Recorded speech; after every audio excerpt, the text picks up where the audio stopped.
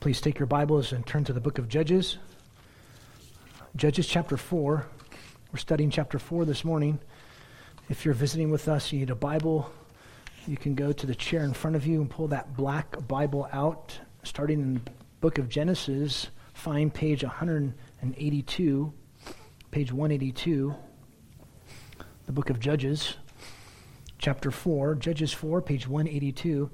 It just so happens, it's kind of funny, it's like I said earlier, it's Mother's Day, and here in the passage you have honor given to two specific women, Deborah and then Jael. So it's kind of cool. And the honor is given to Jael. She's the one who killed Sisera. It's just rather ironic. So how fun. Thank you, ladies. Praise the Lord for females. I love one. It's a good thing she loves me back. Anyways.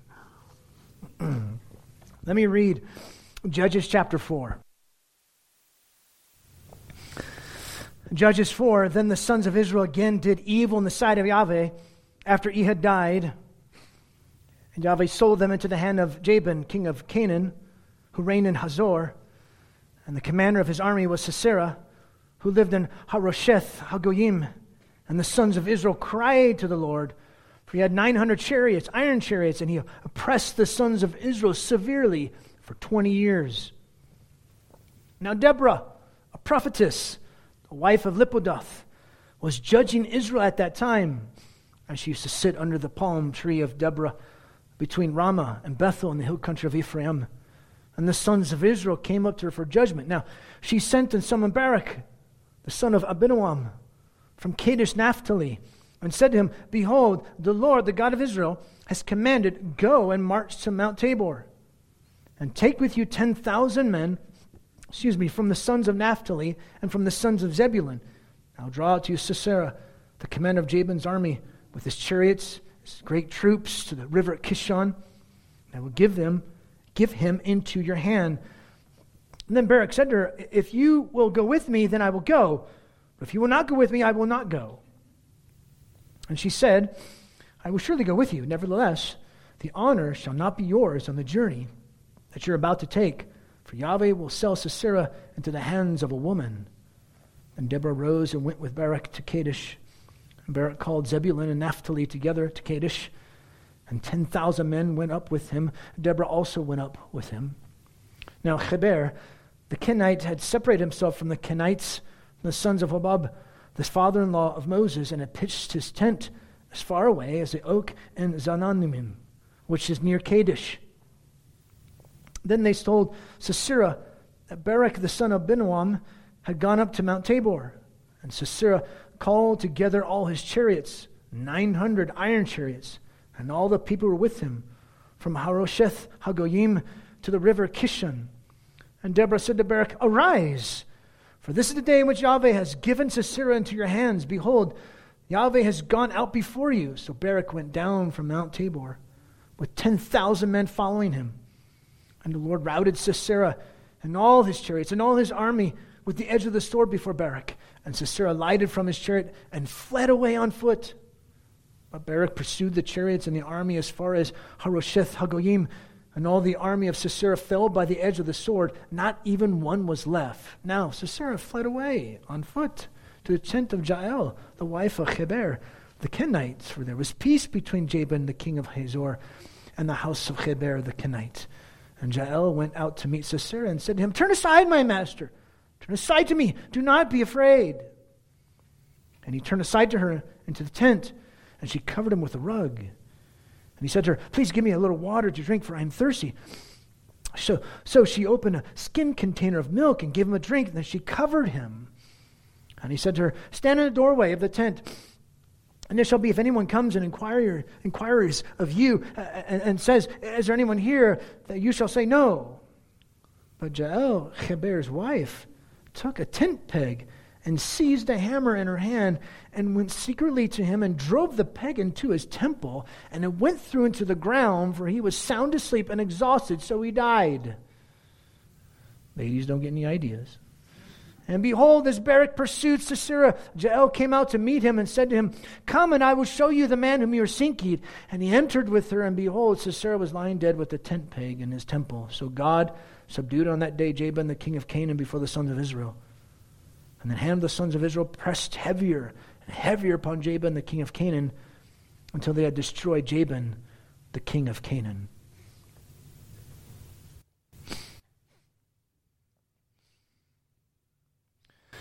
In Forbes magazine, an online article is titled like this: Falling College Academic Standards, New Evidence. It's written by Richard Vedder, or Vedder. He was a distinguished professor of economics emeritus at Ohio University. He says this, quote, American students enter college less prepared than counterparts in other countries, or in some respects, Americans of 2 generations ago. From 1972 to 2016, the average verbal score on the SAT test fell about 35 points. And on the PISA International Assessment in Science and Math, given to 15-year-old secondary students, U.S. student performance is abysmal, well below Asian standards, China, Japan, Korea, and even relatively poor European nations like Poland. He continues, to entice kids to go to college, the schools apply low grading standards and wink at excessively libertine lifestyles replete with lots of sex and booze, sometimes illicit drug use. But then he says later in the article, this is key. In spite of all this, fewer kids will go to college this fall than a decade ago. 5 reasons he gives. Number 1, kids are often paying a lot of money to learn relatively little while not exercising fully their capacity to learn. Number 2, colleges increasingly are intolerant of those not subscribing to a woke, progressive view of the world with which many Americans are uncomfortable. 3, the cost of college has risen sharply and it is a greater burden to finance it today than it was 25 or even 50 years ago. 4, many graduates become severely underemployed, taking jobs traditionally filled by those with a high school education. Why go to college to become a bartender? 5, birth rates are low and falling. Fewer babies were born in 2000, college age now, than 40 years ago. And 10% fewer still were born in 2020. They're lowering the grading standards.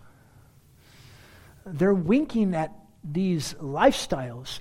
And yet, in spite of that, kids still won't go to college. In spite of. In spite of means without being affected by the particular factor mentioned.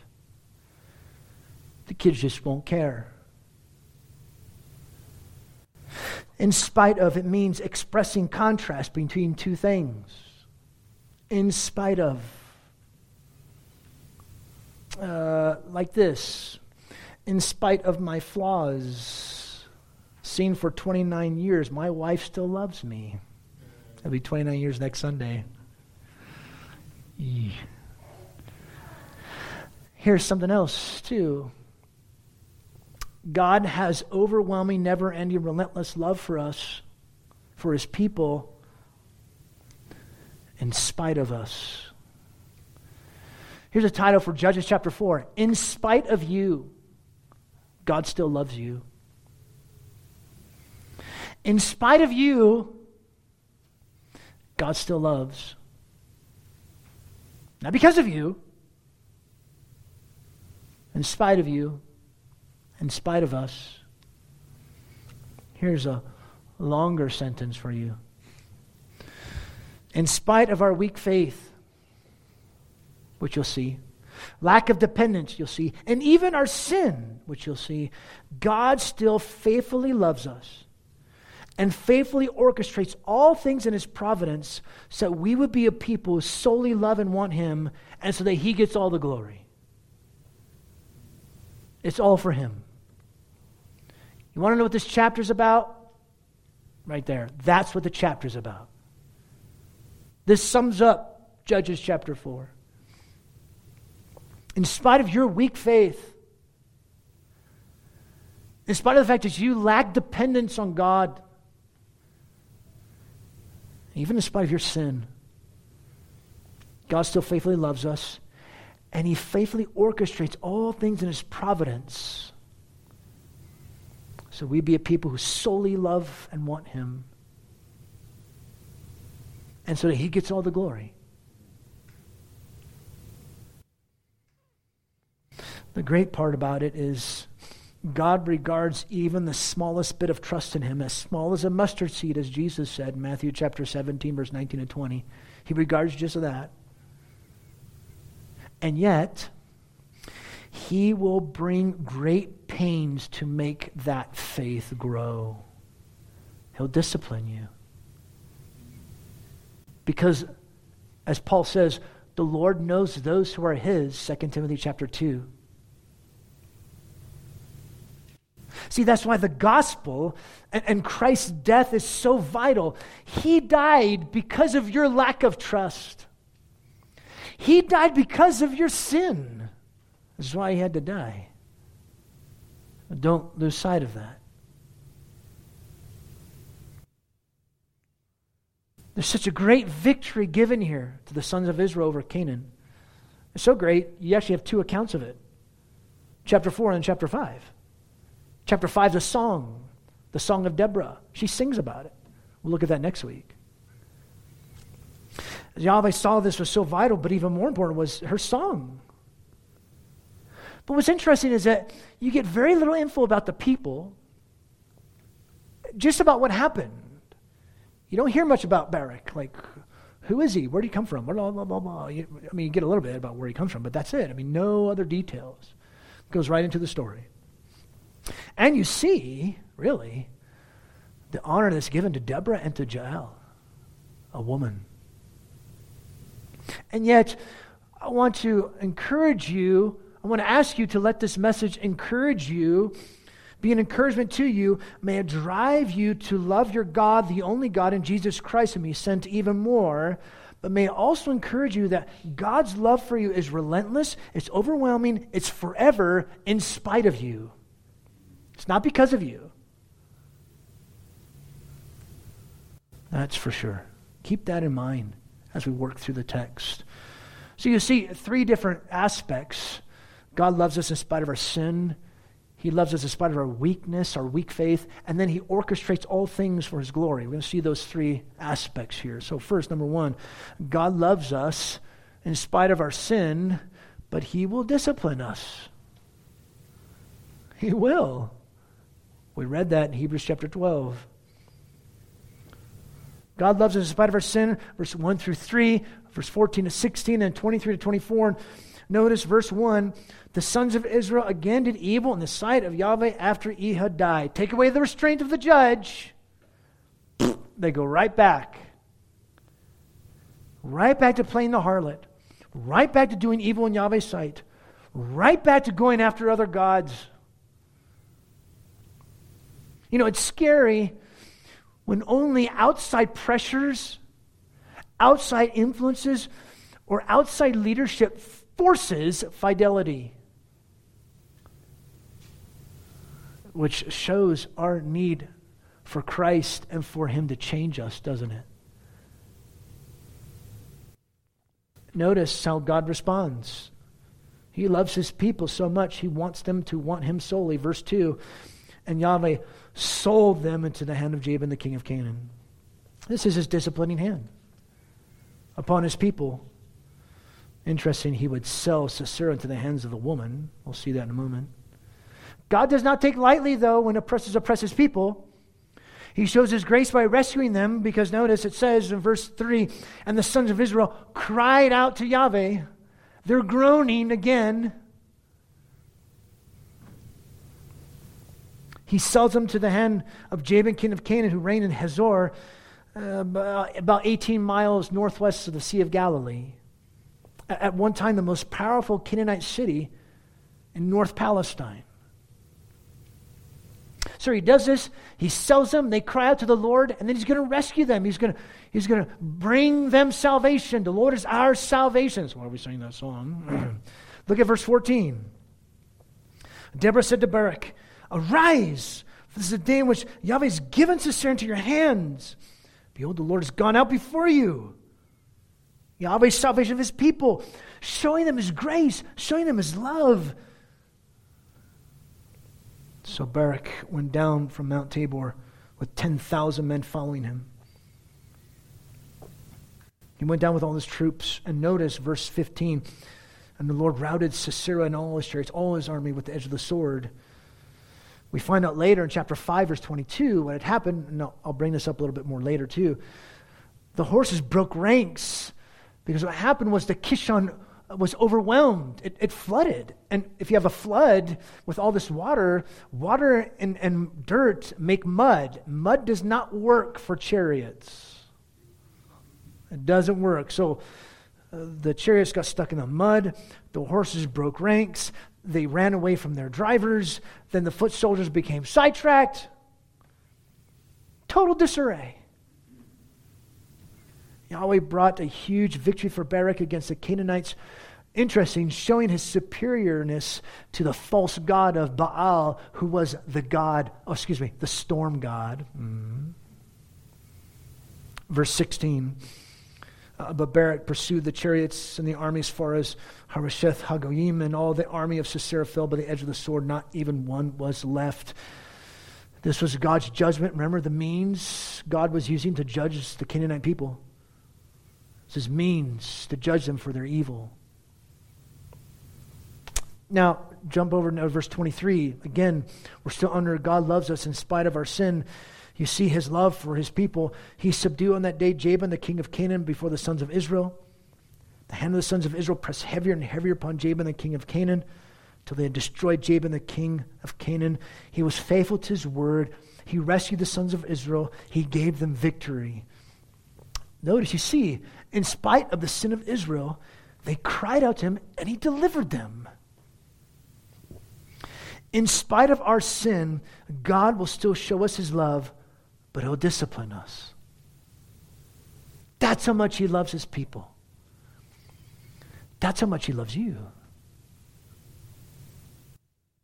God loves us in spite of our sin. Number 2, God loves us in spite of our weakness. You see that verses 4 through 9. He loves us in spite of our weakness. And some subpoints to this, he still shows us his grace and mercy, but it could have been different. You'll see what I mean in a moment. He loves us in spite of our weakness. Notice we start here in verse 4. Deborah, prophetess, the wife of Lipodath, was judging Israel at that time. She used to sit under the palm tree of Deborah between Ramah and Bethel in the hill country of Ephraim. And the sons of Israel came up to her for judgment. She's a prophetess, like Miriam, the sister of Moses, like Huldah. God saw fit to speak revelation to her. Maybe this led to her becoming a judge. The people came to her looking for guidance and counsel. So she would give the information revealed to her by God to the people to judge them. Now, given that this woman was already judging Israel prior to their deliverance from the Canaanites, it means that her work was different and unique. It definitely was not the norm, because the rule of women is not normal. It was abnormal. Something underlying was going on, but Samuel doesn't give us the details of that. And yet, interesting, she knew that the task of military leadership was not for her. Verse 6, she sent in some of Barak, the son of Abinoam, from Kadesh Naphtali, and said to him, Behold, Yahweh, the God of Israel, has commanded, go and march to Mount Tabor. And with you 10,000 men, from the sons of Naphtali and from the sons of Zebulun. Now draw out to Sisera, the commander of Jabin's army, with his chariots, all his troops, to the river Kishon. Now give him into your hand. That's why God chose his man Barak to lead the people. It also shows something. She centered herself upon Yahweh and his work. She she sought to exalt the Lord, calling upon Israel to obey his word. She did that. Bless the women and the mothers who call their children to trust the Lord. Physical and spiritual children. And yet it implies something. This implies there was a lack of qualified men, qualified and willing men. It's sad when men do not rise up to God's call for them to lead his people. And you're going to see a little bit of this here with Barak. But here we have to stop and ask ourselves a question. If Deborah is a prophetess, as a judge in Israel, what does this mean? Does this mean women should have a place in leadership specifically within the church? No. Just because Yahweh did something out of the norm doesn't mean that becomes the norm. Barak was a man of faith. He's in Hebrews chapter 11, for crying out loud. He's in the hall of faith. But the text also shows his failure. We'll look at that in a moment. But we must be careful here. This was a unique situation. Descriptive does not necessarily denote prescriptive. Just because something is described to you doesn't necessarily mean it's prescribed to you. Be careful to linking those things together when you're looking at Scripture. Plus, women being rulers in God's church contradicts what Paul says in 1 Corinthians chapter 14. We even looked at something in 1 Timothy chapter 2 a few weeks ago. For some reason, God saw fit to do things this way. But you see Barak coming on the scene. Lived at the southern end of the Sea of Galilee. He was summoned by God through Deborah to be the deliverer of Israel against the Canaanites. And he'd obey on one condition. Go, march, I'm going to give it into your hands, she says. This is from the Lord. Yahweh's going to use you. She prophesied of his salvation. You're the means by which salvation is going to come.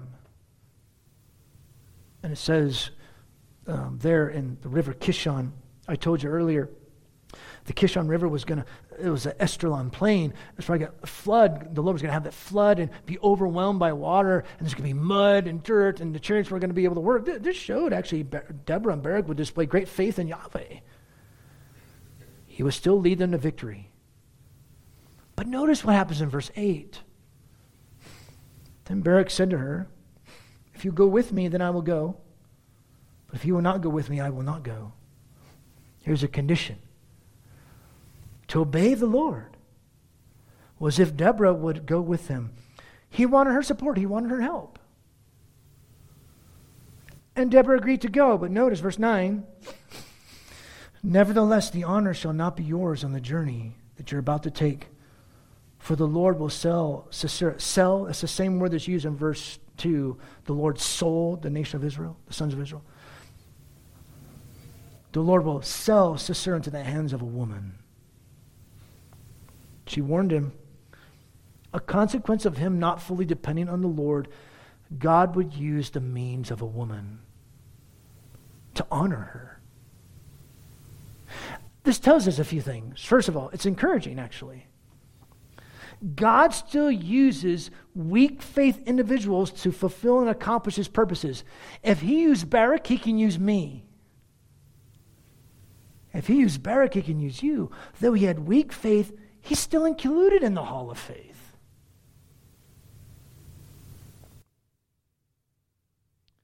His response, though, showed his lack of courage and the faith that he could have had in the Lord. This is what I meant when I said earlier, it could have been different. I mean, think about it. What if he said, okay, I'm going to go? How would that have changed things? Why did the Lord do this? What was behind Barak's request? Why did he do this? We don't know. Samuel doesn't give us the details. All we see is that God ordained this to happen. The honor will be given to a woman because of his weak faith. in order for the Lord to accomplish his deliverance, he'd use this woman's act. And this gives us encouragement. God still loves us in spite of our sin, and God still loves us in spite of our weak faith. Praise God. He still loves us, though our faith in him is weak. You see that with Barak. And yet he still used him. He still was gracious to him. And he still delivered his people. You see that? He loves us in spite of our sin. He loves us in spite of our weakness. And now, number 3, he orchestrates all things in his providence. And the first thing he's going to orchestrate in his providence is Jael. This is a very unusual way of dealing with things. And in that culture at that time, this would be embarrassing to Barak. Now, I know in our culture, we kind of, how can that be like that? But in that culture, it was a big deal.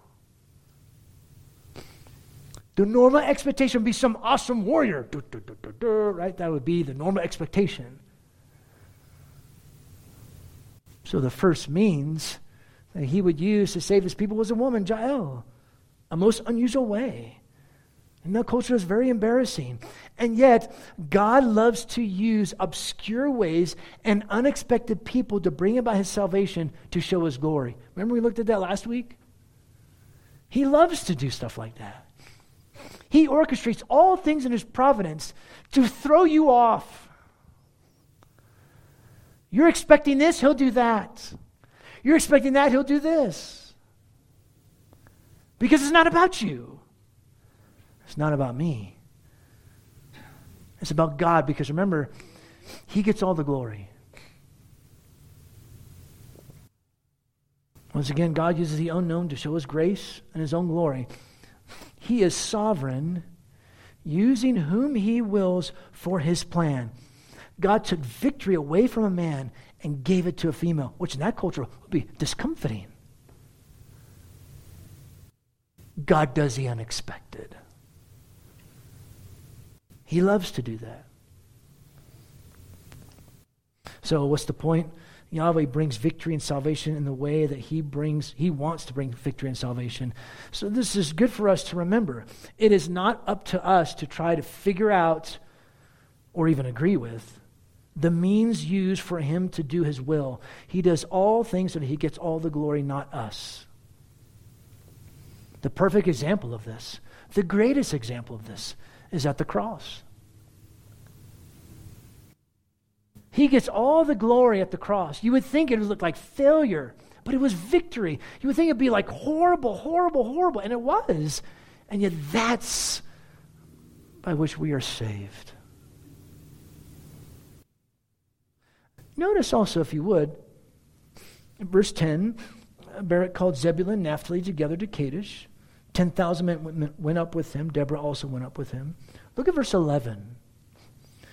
Now Heber the Kenite had separated himself from the Kenites, from the sons of Hobab, the father-in-law of Moses. Why is this important?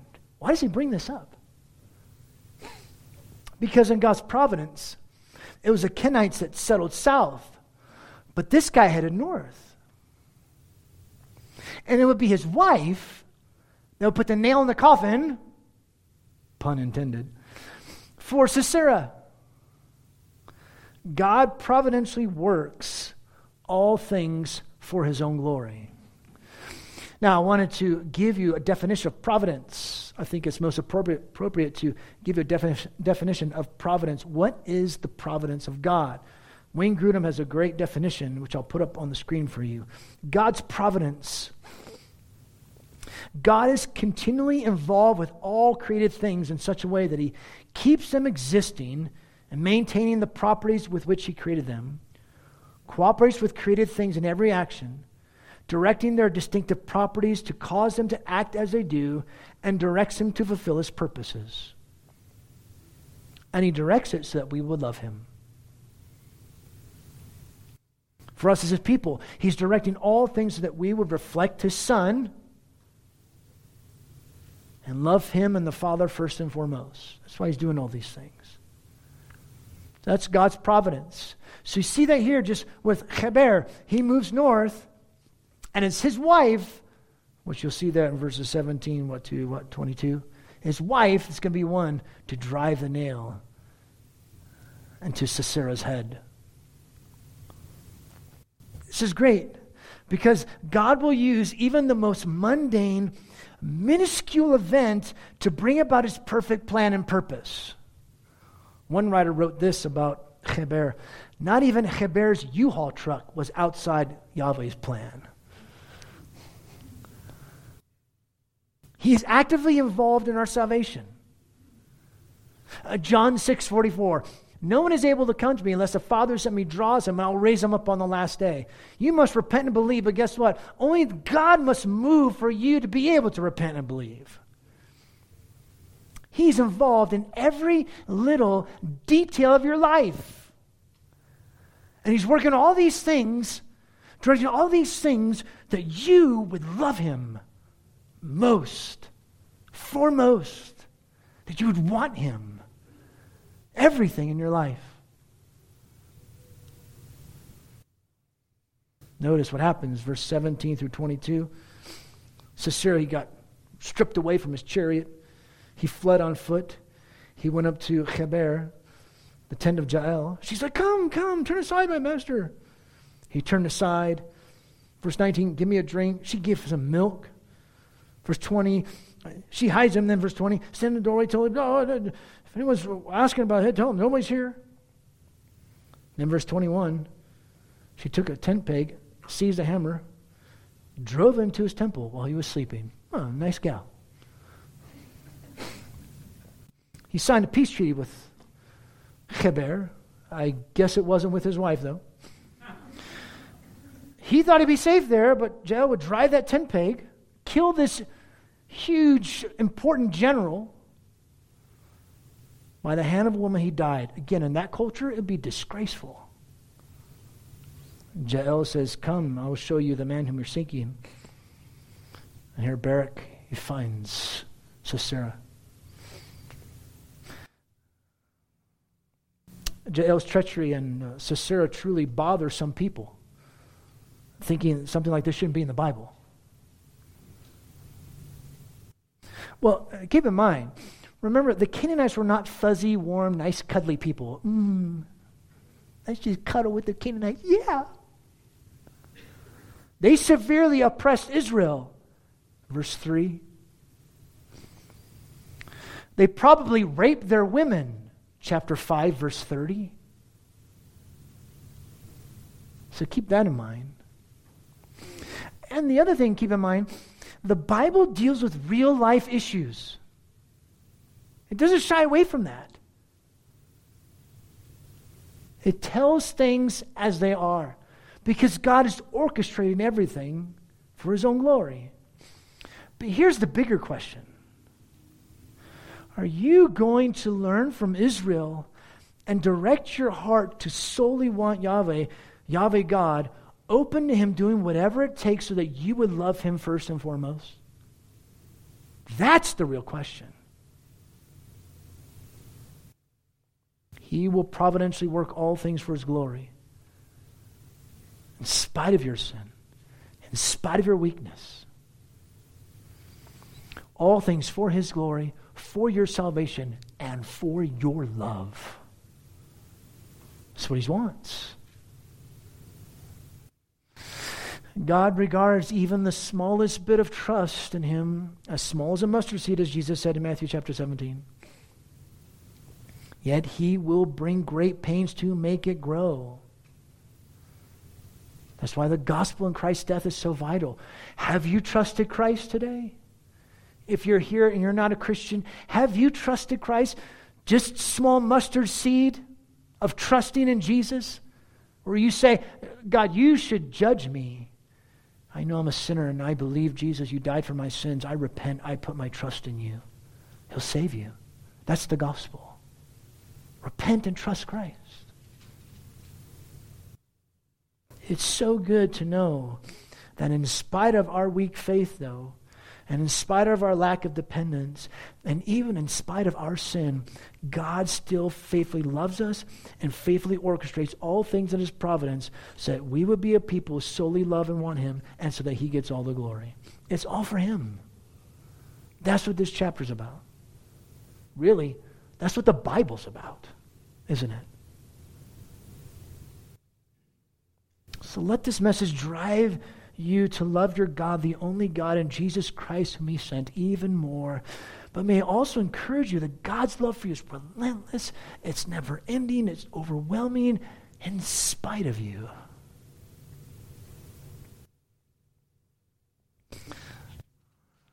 I leave you with the words to this song by Tasha Cobbs Leonard. It's called In Spite of Me. I don't cross every T, I don't dot every I. I've got more flaws than a little, and I messed up 1,000 times. I don't always commit. Sometimes I give up way too quickly, and then I get tired of trying to run away from who I am to who I want to be. Some days are better than others. I can be up, then I'm down. But beyond my mistakes, I'm found in your grace. And this one thing will never change. You still love me in spite of me. You still chose me. How can it be? Every scar, every flaw, you see it all, you see it all. You still love me in spite of me, in spite of me. I'm stubborn at heart. I'm quick to put up a guard. I do it all by myself. I won't ask for help. And sometimes my mouth is smart.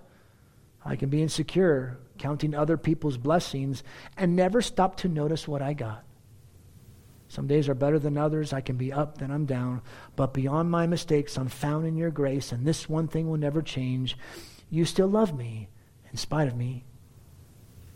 You still chose me. How can it be?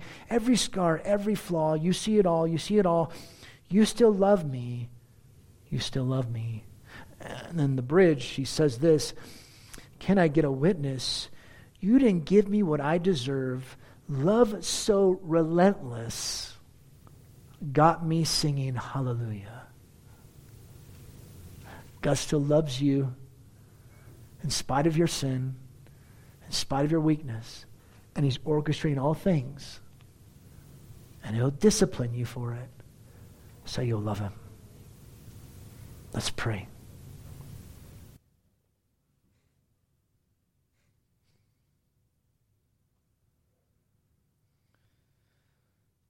Our Father, it can be almost scary when we hear these truths. Scary because we're realizing that everything that's happening in our lives is for you. And it's directing us to love you and to want you.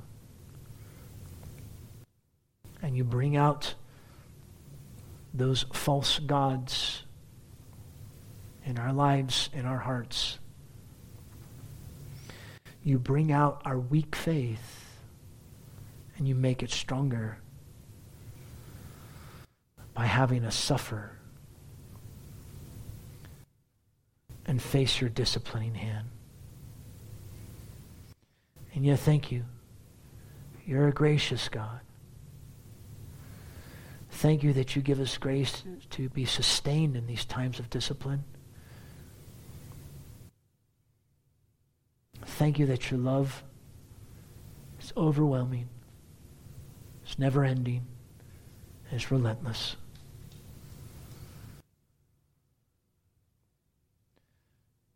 Oh, Father, drive us to love you.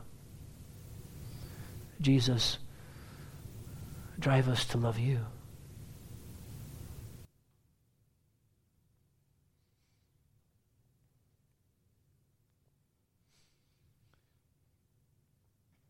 I want to encourage you at this time. We'll have a few moments of silence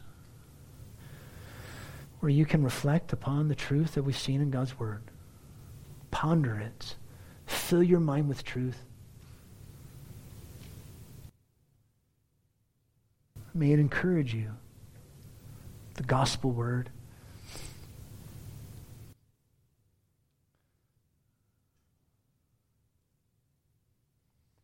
Let this time be a time of silence between you and the Lord.